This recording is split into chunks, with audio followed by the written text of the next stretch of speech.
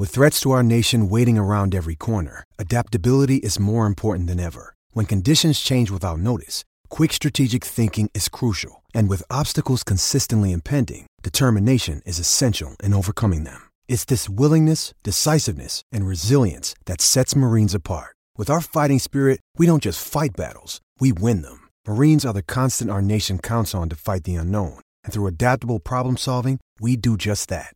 Learn more at marines.com.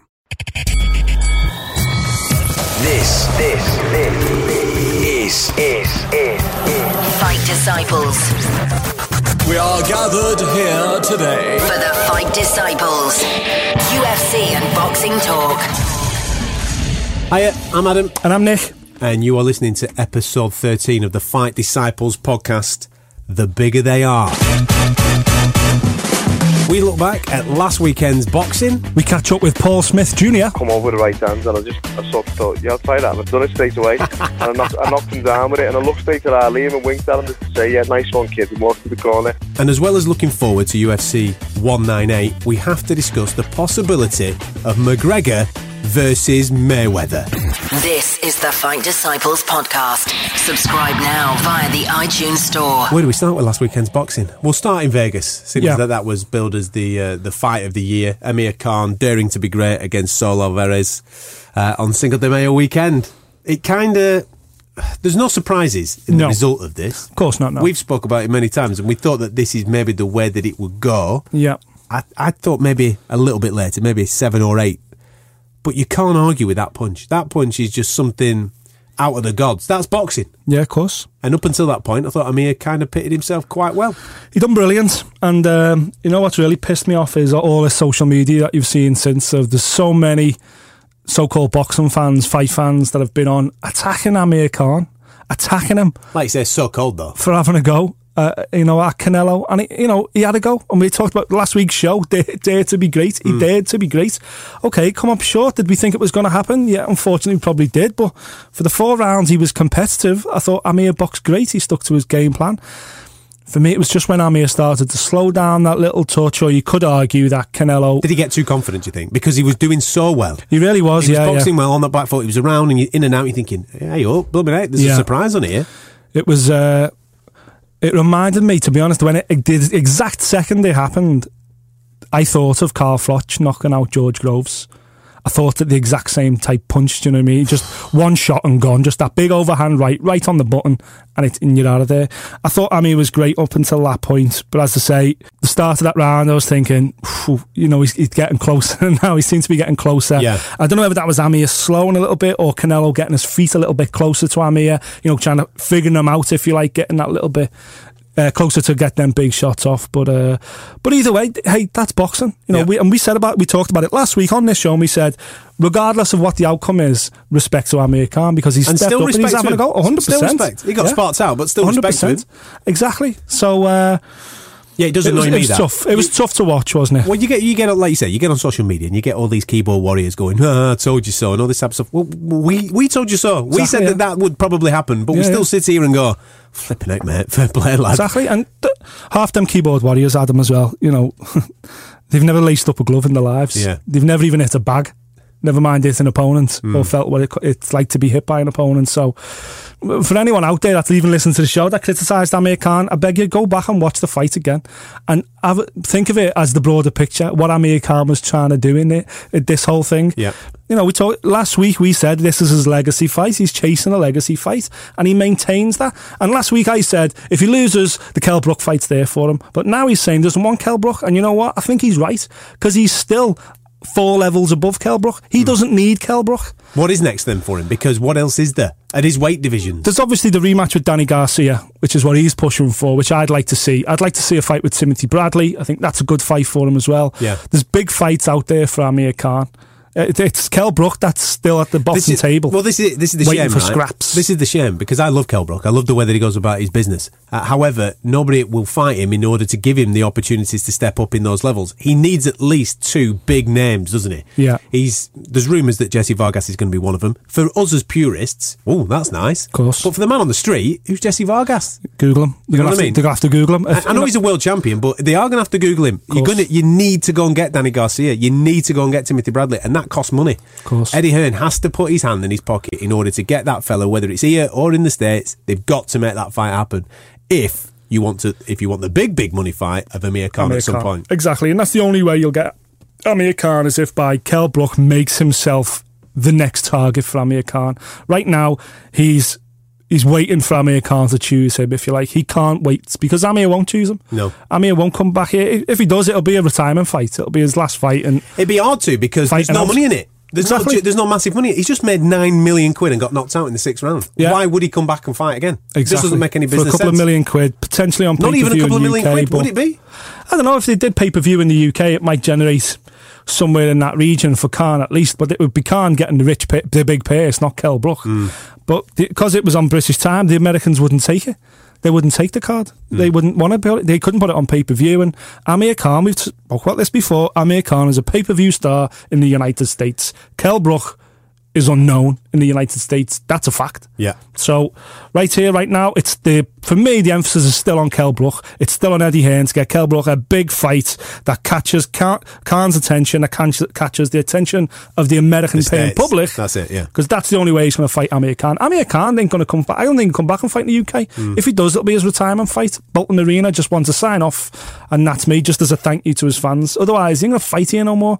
He's making too much money fighting in America. No, absolutely. One guy that is making a bit of noise, and who knows, he might one day get his opportunity to fight in Vegas, especially when he puts in performances like he did against Ismael Barroso at the weekend. This is unbelievable. We move from one sadness, I suppose, in Amir Khan not being able to pull off Daring to be Great. Yeah. But what about Anthony Crolla?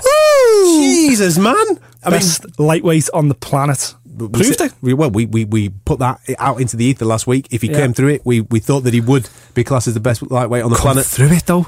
Come through it. In the way that he came through it was unbelievable. We tipped last week. Both of us said if he's still there at 8, he'll win the fight down the stretch. Yeah.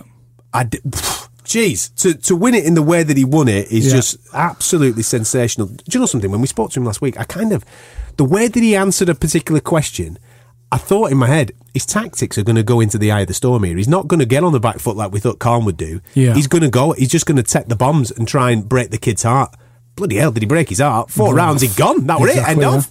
He just literally punched himself out, didn't he? In Anthony's arms and elbows and high guard. It was a masterful performance. And I've got to say, last week we put a lot of emphasis on the fact that there was a lot of pressure on Anthony, but also Joe Gallagher.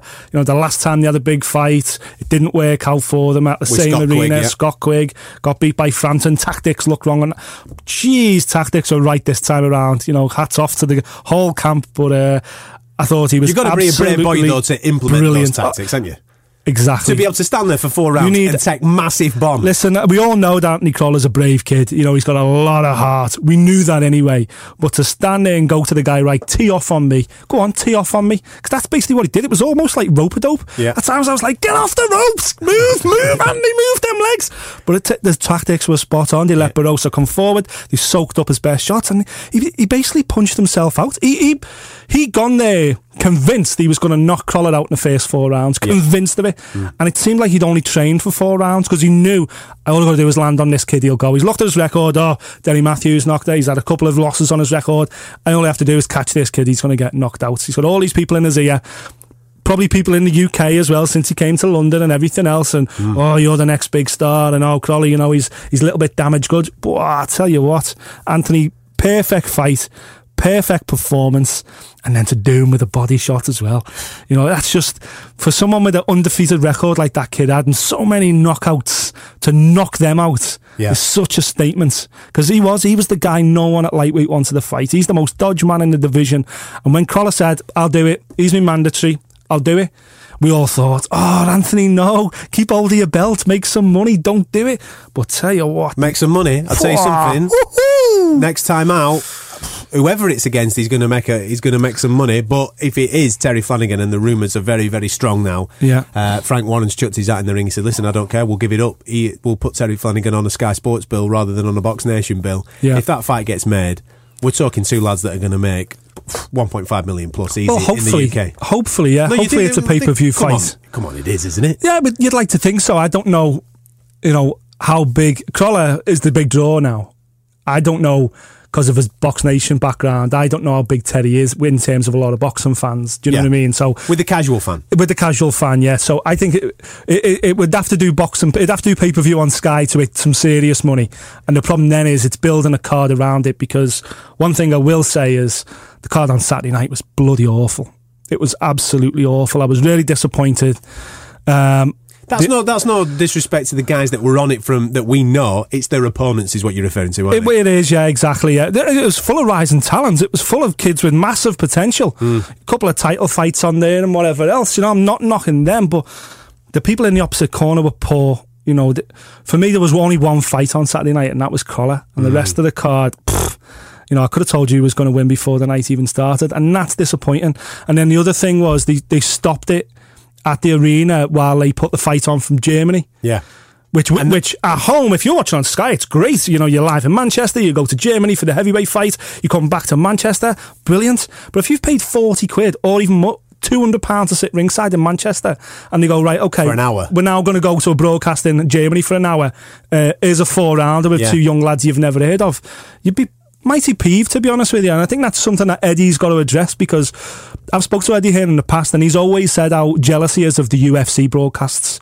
He said he goes to live UFC events, and Eddie said, no one does it like the UFC. The way they put the drama around it, the stories, the fights are so quick, the fights are so competitive. And he's right, and boxing is a different animal. Boxing doesn't work like that. But Saturday night, that was like the worst of the worst. You know what I mean? You've got to give us a little bit more. It's a good job Crawler did what he did. Otherwise, it is, yeah.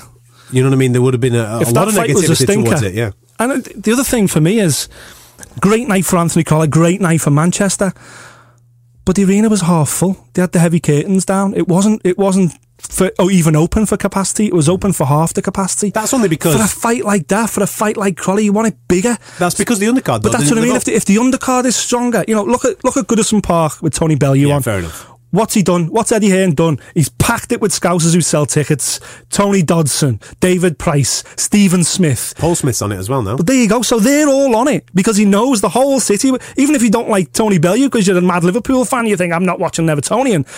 I've just named 5 Liverpool lads there. You go, but I love Price and I love the Smith brothers. I'm going to go. I just don't think Crawler got that support on Saturday night.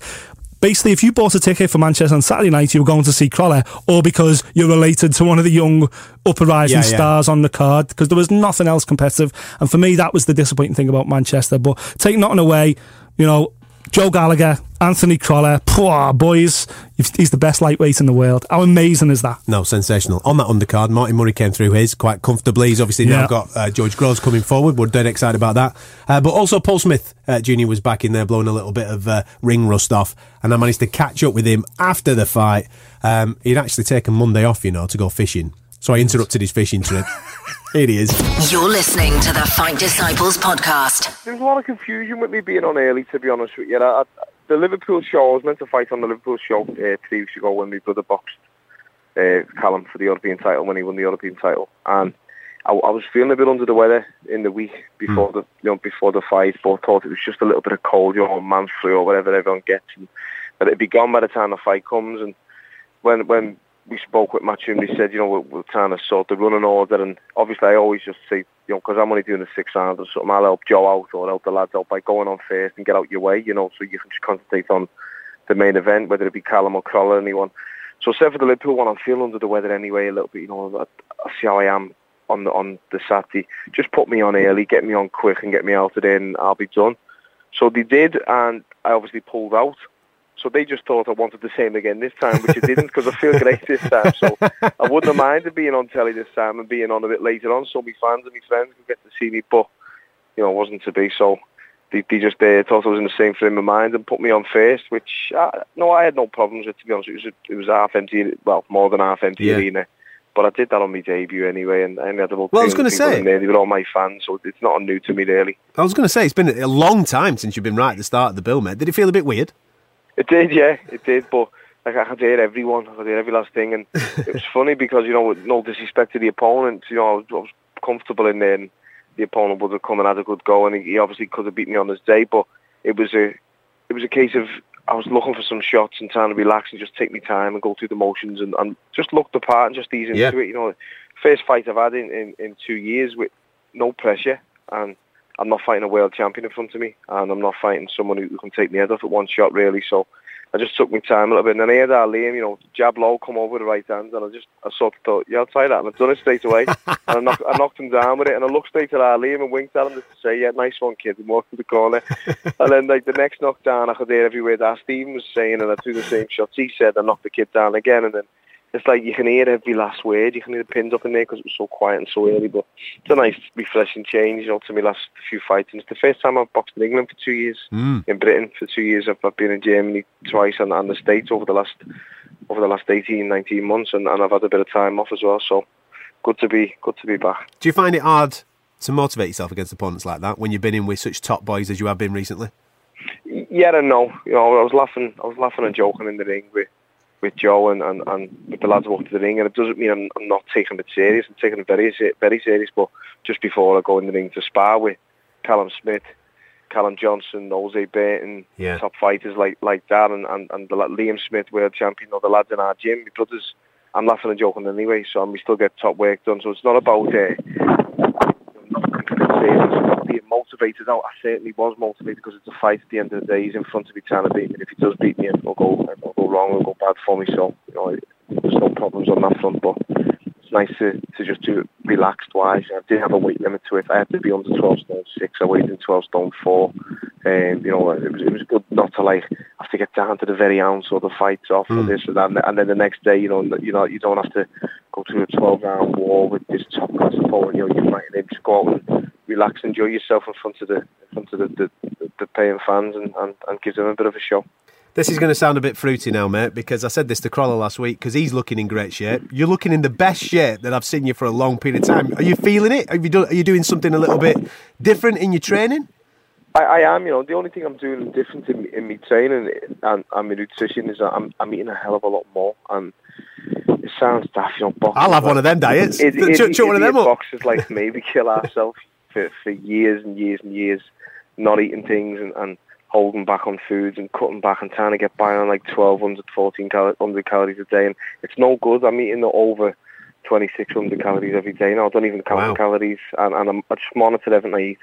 And I've got a good plan, and some good people have got together, and I've picked a few brains, and I've just tried doing things a lot different. And the old cliche of stopping carbs or lowering carbs, it's a load of nonsense really. It doesn't work for an athlete, and I finally found something that works. But what the key to me being in the shape I'm in now, and in the good shape that I'm in now, is I've done in 6 months what I usually try to do in 6 weeks. Yeah, and that's the thing with boxers. And Dean Powell, God bless him, an old mate of mine who died a couple of years back, he used to say, you can't do in 8 weeks what you need to do in 8 months, and it is saying, and I've had the last 6 months just chipping away, eating well, eating right, no junk, just being sensible. And instead of having cheat months, now I have a cheat day or a cheat meal. You know what I mean? I used to have a cheat month and go missing and go to booze with my mates, and have a few pizzas and bits of food with my missus, and I eat healthy now, and I look forward to getting back in the gym. I've had the day off today fishing. I think I want to go back in the gym in the morning again, but my food still stayed the same.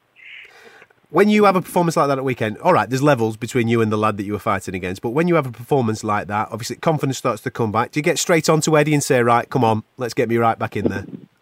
Yeah, well, I already had, and I knew I was going to be fighting in Goodison if it came to that unscathed, but, I don't like jinxing myself. I don't like being disrespectful to an opponent or anyone by mentioning it, so I didn't really mention it, but I think it was no secret that I was going to be on the Goodison show, and I've got Joe straight on to Eddie, and I don't think Eddie's too happy having to pay me twice in a month to fight, but at the end of the day, I need to get active, and I had 3 hard fights on the bounce with Arthur Abraham and Andre Ward for world titles, and I think I deserved a bit of a layoff. My wife had a little daughter, and I enjoyed that rest, and then I've got back in, and I think I deserve a couple of gimme fights, a couple of fights where I'm expected to win, I'm expected to come through just to get back on the horse again. The likes of other fighters I've had them. I'm not even going to name them. I'm not having a go at them. It happens. That's what happens in boxing. When you lose a fight, you have a comeback fight, and my comeback fight was Arthur Abraham again, and then my comeback fight after that was Andre Ward. Yeah. So I think now I'm entitled to fight a couple of lesser fighters just to get back up there in the rankings, to get back up there ready in contention for title shots when they come. Regarding the wages, mate, if you get your head screwed on, you can probably get a Sky deal as well to be the pundit for the rest of the night for the Bellew night, couldn't you? I've just been sent out this morning to do contract for the year, and I'm on yearly contracts at the minute until I retire, and when I retire I'll get a full-time one, but I've literally just this morning been emailed it and got it sent through the post, so I'm happy today. You know, it goes to show they're happy with what they're hearing and what they're seeing, so I'm not talking too much rubbish. Last time we spoke about Felix Sturman. Obviously you having a bit of a private chat with him and maybe setting something up. Obviously, with what's happened to him recently, that throws a bit of a spanner into the works. Disappointing, obviously. Yeah, it's very disappointing. You know, he's failed the drug test, and A, it's messed up the chances of me fighting him for the world title, but B, it's disgusting if he's done what they're saying he's done and he's taken what they've said he's taken, because, you know, I'm a big advocate of clean boxing and a clean sport, and I can retire in a few years' time and look myself in the mirror and know that I never put anything in my body that I shouldn't have. I never took in it, never put it in my mouth that would have been on a banned list and a banned substance list. And, you know, every time I've been treated by doctors at you know, at the England camp, at my gyms in Manchester, Bolton or whatever it is, or when I've gone into Melwood and they've helped me out, everything's been checked, and that whatever's been prescribed and whatever they've given me, whatever doctor is always checked on the list. No, it's not on the anti-doping list. You're okay to take that. We have to do that. I know I can't take Vicks nasal sprays because they show up something similar to either speed, cocaine or ephedrine, or something comes up on one of them. So I know I've never been able to take one of them. I suffer with a bit of sinus congestion now and then, but I can't take anything for it because it's on the list. So I know things like that. So if you're stupid enough and naive enough to take something, then more fool you. But if you're doing it to cheat in boxing, then you should be banned for life. I've said this for ages, and I know the likes of Tony Bellew and the rest of our lads are all big advocates of it as well. You know, I'm fighting against you. You could kill me. Yeah. It's not like you're in a race where you can run a bit faster than him and win a medal. You know, you could kill me, and I couldn't look anyone in the eyes if I did it anyway. But if something happened to someone and they did fail a drug test, then they'd be arrested for manslaughter, murder, whatever it may be, because it's not fair. It's just sport at the end of the day.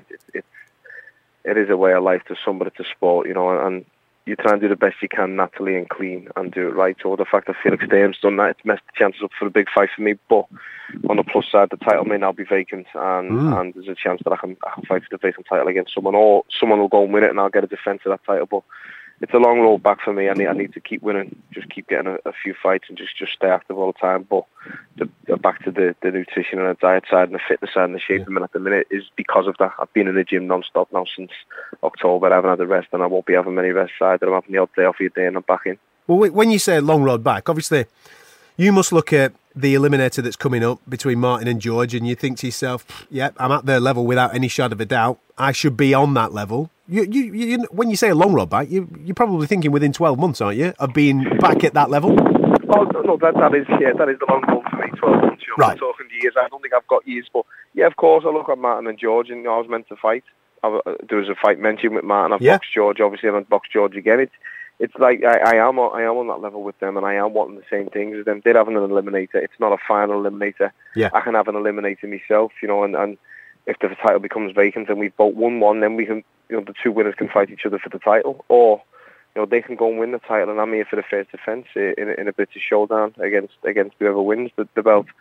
There's no guaranteeing they'll fight for the belt either. There's two Germans there who want the belt, and because I've boxed in Germany twice, they want me to go over there and fight them.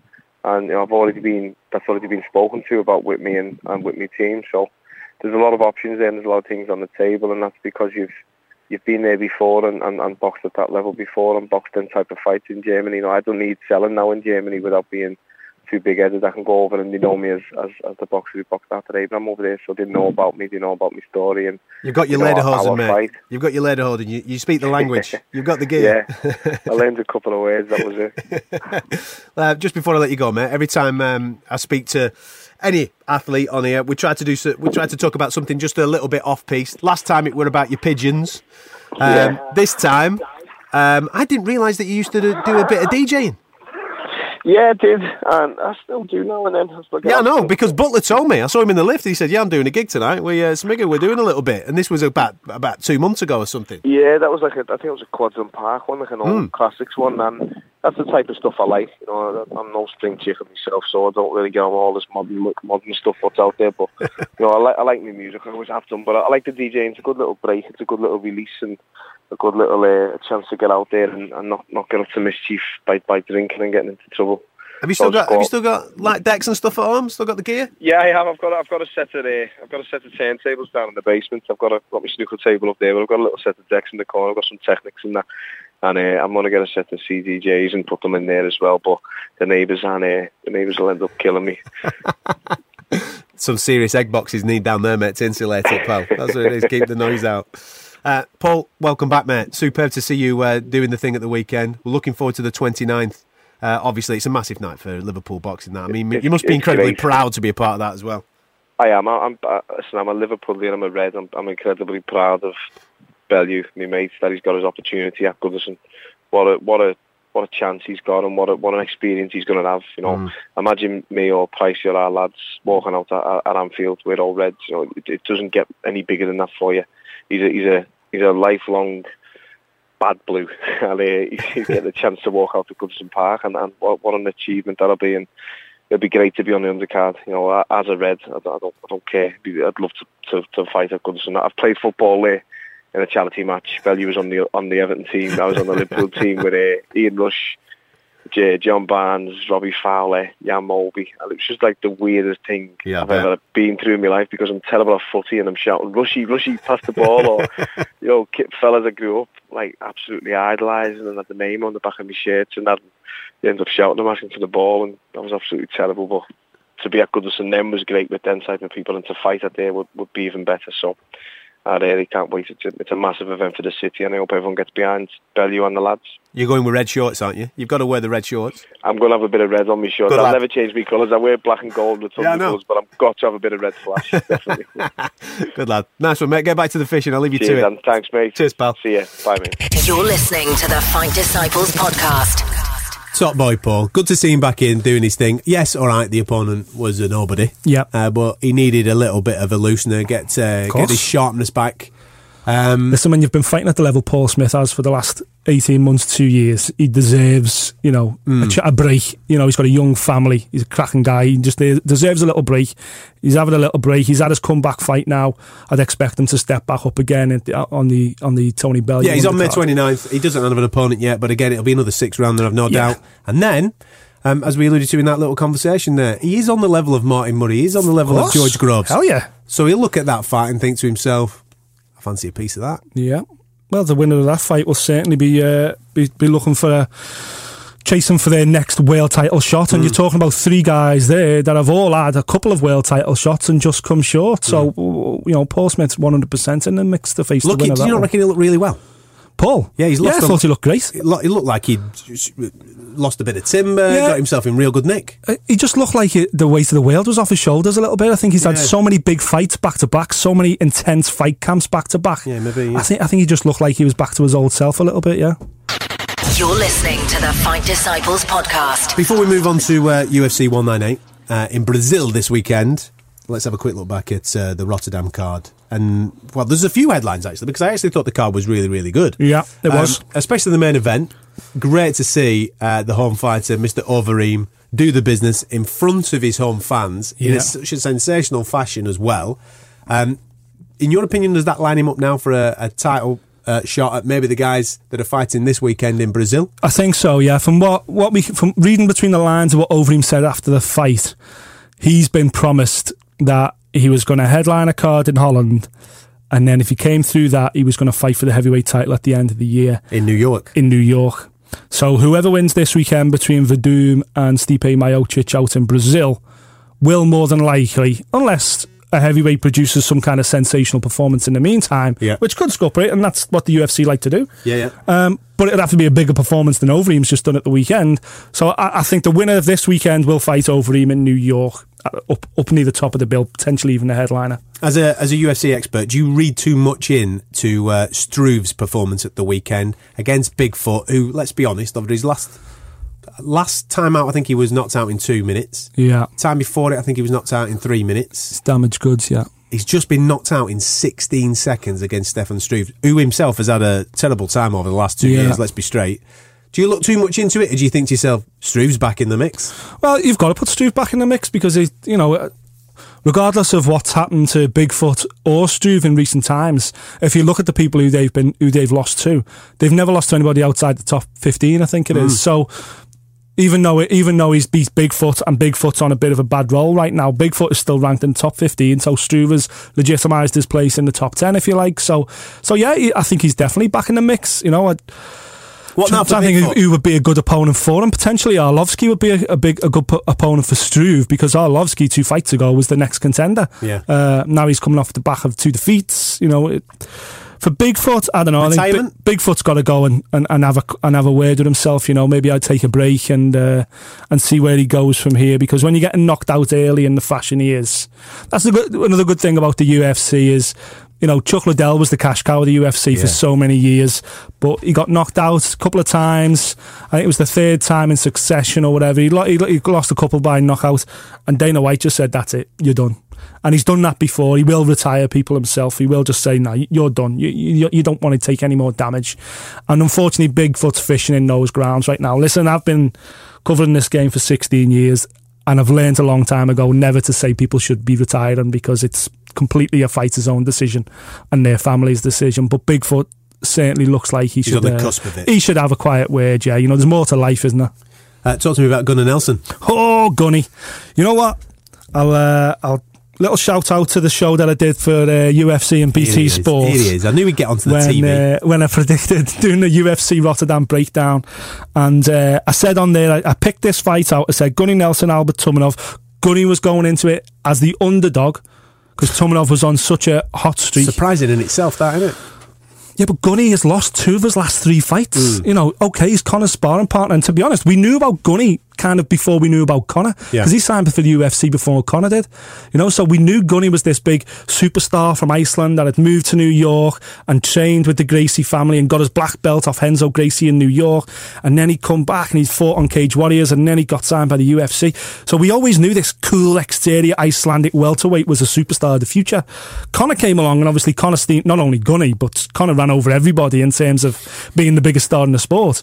But in the meantime, Gunny lost his way. He lost 2 fights against good guys, but lost 2 of his last 3, as I say. The pressure was badly on in this fight. If he'd have lost to Tumenov, he'd have tumbled right down the welterweight division. You'd started saying, well, is he in the right weight class? What's he going to do? Maybe he should stick to jiu-jitsu. You know, all them questions would have come in. So to handle Tumenov the way he did, to finish him the way he blitzed did. Him, dominated the fight. Completely dominated. Threw him on the floor. This is a guy with ace sambo skills, Tumenov, as well. You know, he's no mug in grappling. Got him down, choked him out. Statement victory for me for Gunny Nelson. And, you know, Gunny's back. Back in the game, man. Roger. Back in the game. UFC 198 this weekend. We go to Brazil. Oh, la, la, la, la, la. I might even have to put a musical interlude in there. No, sack it. My singing's good enough. It's staying in the podcast, okay? Samba Beats. The Samba Beats, let me tell you. Stadium fight. First stadium fight ever in Brazil. Curitiba, Brazil. It shows how good this card is. The greatest of all time. Well, let's talk about the card, man. In many people's opinion, Anderson Silva, the greatest of all time. He's 3rd down the list. He's 3rd on there. He's third on. He's not even co-main event. He's 3rd on. That's how good the card is. Anderson Silva, obviously, the last time we saw him was in London against Bisping. And I called that. I called Bisping. Anyway, let's move on. Let's not talk about me calling stuff right and wrong, actually. I just thought, you probably called 2 this year, so let's just move on. Yeah. But fantastic for the Brazilian fans to obviously have one of their own. Well, he's from Curitiba as well. Fantastic. I can't remember. I don't. You know, I'd have to check his record. But anyway, I can't remember if he's ever fought in Curitiba. You know, since he got into the UFC, I'm sure he hasn't. He fought in the UK for a spell before that. So you're probably looking at least 10 years since he's fought back in Brazil and Curitiba. So I know the kid that he's fighting's half decent in Uriah Hall. He's a good fighter. He is. Jamaican lad. However, you've got to fear for him when Anderson Silva's fighting you in his own backyard. Yeah, of course, because Anderson wants to put a statement now. Well, he needs to. He needs to after the Bisping fight. Otherwise, people will be showing him the big R card as well, because after losing to Bisping on the back of the losses to Chris Weidman, obviously, as well, and you know, it's he's in the latter stages of his career. He appreciates that. The thing with Uriah Hall is he's like the new version of Anderson Silva. Yeah. Very similar in stature, aren't they? Completely, yeah. Very long, very much a striker. Loves his spin and kicks, and you know, if you watch Uriah Hall at his best, he looks like Anderson Silva at his best. The only problem with Uriah Hall is he's not consistent enough. Yeah. He's lost a couple of fights. He's lost about 7, hasn't he? Yeah, it's weird. MMA career, not necessarily throughout his whole career. Yeah, but he's lost a couple in the UFC now, and he either blows incredibly hot or incredibly cold. There's no middle ground with him. And unfortunately, if he turns up and looks at Anderson Silva across the octagon and goes, wow, me idol, Anderson Silva, then the next thing he remembers will be the blue flashing lights. That flying knee's coming his way, innit? But if he thinks, I've got to, this is an opportunity for Uriah Hall. If he can stop Anderson Silva, which he's more than got the ability to do, if he stops Anderson Silva in Curitiba, then that throws him right up the rankings. And as I say, it opens the door for Anderson really for a bit of a farewell. But it's an incredible fight. It's a good fight. Real crossroads fight for both guys for completely the opposing reasons. So, what about the main event? We alluded to it earlier on that the winner of this will be on the New York card, probably taking on Overeem, as you alluded to, that he has been promised that fight. Yeah. Verdum, the champ, against Stipe Miocic. Last time we saw Miocic in there, he was absolutely yelling at Dana White, listen, I want my shot, I want my shot. He nearly tore the blooming cage down. He was that blooming revved. He got it. Well, he was, if you remember, this was originally UFC 196. With all the Velasquez situation, people pulling out of fights dead quick on each other. And therefore, this didn't happen at UFC 196. Miocic took it and Verdum pulled out about 3 hours later or That's something. It, because somebody's hurt the foot. Oh, I'm not ready for it and all this type of stuff. Well, I'm injured as well. All right, mate. Yeah, sound. You're just bricking it. You need a little bit more preparation. Why don't you just say that? Say, listen, I need at least 10 weeks for this, lad. Why don't you say that? Anyway, UFC 198, it is on. It's Brazil. It's happening this Saturday. These boys are going toe-to-toe. Stipe Miocic has been brilliant recently, hasn't he? He has. He's been brilliant. Yeah, he's probably the best. Him and Junior Dos Santos, I'd say, are the best boxers in the heavyweight division. So his hands are going to be far better than Verdum. Verdum's ground game is, I would say, the best in the heavyweight division. He's a multi-time jiu-jitsu gold medalist. And if you look at his resume, the people he's submitted, Fedor and Big Nog, and, just a cavalcade of legends. So if it hits the ground, it's Verdum's world. While it's standing up, you could argue it's Miocic's world, but then Verdum has also come on leaps and bounds with his Muay Thai under Rafael Cordero. He's won the last couple of fights with knees and elbows and knocked out Mark Hunt and whatever else. So it's another cracking fight. It's the best fight in the heavyweight division right now. These are the two best heavyweights in the world right now. You don't anticipate this going 25 minutes, do you? Well, you know me, Adam. I'll don't make predictions anymore. I'll say no, it won't go 25 minutes, which means it definitely will. So anyone listening to the podcast, have a bet on it going a distance. Because I don't think it will. The thing is about heavyweights, 9 times out of 10, it doesn't go the distance. Yes, okay, the odd one stinks it out every now and again. Yeah. But like we saw at the weekend, flipping it, they only need to land once, and they land once and it's game on. Exactly. And as you say, we've seen that at the weekend with Stefan Struve. Doesn't matter what time is on the clock, if one of these guys lands clean, it's game over. For me, I think Verdum has probably got... He needs to land a couple of shots to finish fights, really. He hasn't really got, even though the size, he hasn't got one shot knockout power. He's more than likely going to knock you down, jump on you and submit you. But Miocic has probably got a little bit more like one punch knockout power. If he lands clean, it could go. Listen, this UFC heavyweight belt, I think nobody in history has defended it more than twice successively. Even back in the day, Randy Couture and all that. And Verdum, this is his second defence. So he won the fight, he won the belt, then he beat Kane. Yeah, this is his second defence. Yeah, because he was on for Velasquez Part 2, wasn't he? That's right, yeah. If he wins this, then he's got to win the next one to make history, basically. Yeah, that's what I'm trying to say. To defend it in New York. Yeah, but basically, I'm just trying to highlight the fact that this UFC heavyweight belt gets passed around a lot, and always has done in the 20 years the UFC's been going, because, it's just so competitive, and there's just so many ways to win, and these guys catch you once, it's game over. Another fight on that card I'm really looking forward to, Vitor Belfort versus Jacare Souza. Second on the list, isn't it? Co-main. That is basically an eliminator to fight for the middleweight belt post Rockhold versus Weidman, which is UFC 199. Yeah. So, it's all setting up nicely. Vitor Belfort, he is a man in that division. This is number 2 and number 3 in the middleweight division. Let's not mess about with it. These boys are going to go, and they're going to go at it. Yeah. Like you said, because it is, in effect, an eliminator. And you would anticipate that New York would be that place that would happen as well. You would think so, yeah. New York, he just kind of like... Yeah, put that title fight on. Yeah, put that title. It's just going to be a whole card of title fights. But it's a great fight because Jacare is an absolute killer. an absolute killer. Jacare, if you don't know, his real name is Ronaldo Souza. Yeah. But his nickname is Jacare, which is alligator in Portuguese, because he's he gets you, he spins you, he twists your arm off, rips you apart. So that's his submission, his jiu-jitsu background.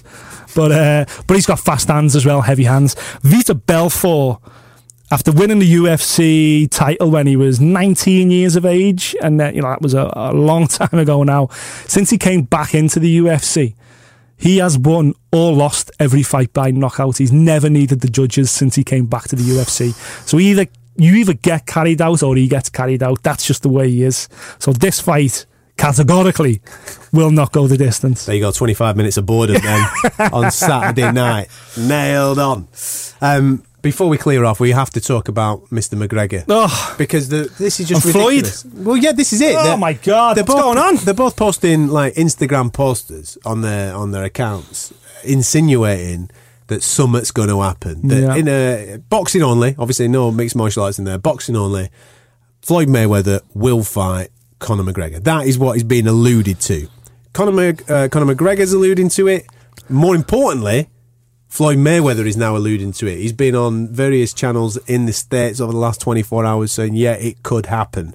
Any truth in it for you? Do you want me to tell you a little bit of something as well that I found out regarding the patent, patent office? Oh yeah, I heard about this. In the patent office in America, Mayweather Promotions, TMT 50 is and TBE 50. They've registered TMT 50 as a trademark and TBE 50. Bear in mind, Floyd is currently 49-0. Yeah, so they're insinuating. We'll allude there's going to be one more fight. 50's coming. Yeah. Yeah, and who is it going to be? Well, everybody's thinking that it might be over here with maybe a Danny Garcia or Manny Pacquiao comeback or something like that. Yeah. However, McGregor's over here going, UFC have done me head in over here, sunshine. Do you fancy coming to make $1 billion over here? Yeah, all right, let's do it, man. Listen, the only way...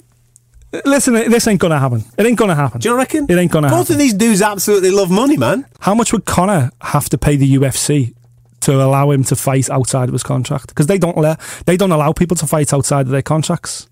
They don't. And he's contracted to the UFC. He may be able to swing a jiu-jitsu match on a Metamoris or one of these tournaments, which some of the guys do. But no fighter contracted to the UFC has ever gone and had a professional boxing match. Yeah, but this is Conor's world. He does what he wants. So he would have to pay the UFC then.